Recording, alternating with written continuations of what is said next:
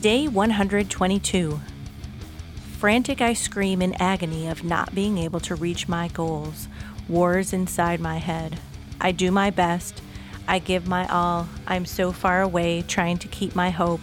I stumble and I fall. Lyrics from In Solitude by Antestor. Omen. For I know the plans I have for you, says the Lord.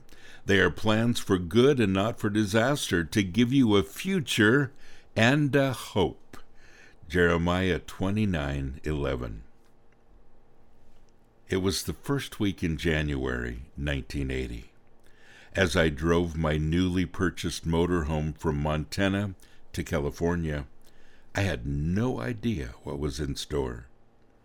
Weeks before, I closed the doors to the ministry that had occupied my efforts for the previous few years. Its end was bittersweet. I believed I was following God as I drove to California, not really knowing what to expect. I continued to work promoting Christian rock music, traveling and speaking about music, the good, the bad, and the ugly. 5 years later, I would discover why God sent me to California as we opened the doors to Sanctuary, the rock and roll refuge. Michael Sweet from Stryper was our first worship leader.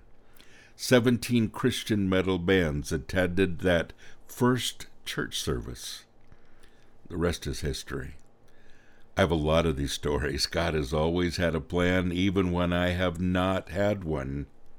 I could fill this book with the miracles that He has provided through the years as His hand has guided every single step. But now that I'm a senior citizen, I can look back at many years of God's faithfulness. It's because of His wonderful care and guidance in my life that I can look ahead once again and know that He promised to give me a future and a hope. Think about it. Are you ready to go where God may call you to go, even if it may not make sense to you now? Visit sanctuaryinternational.com/merch to order coffee, mugs, and your copy of Metal Devo.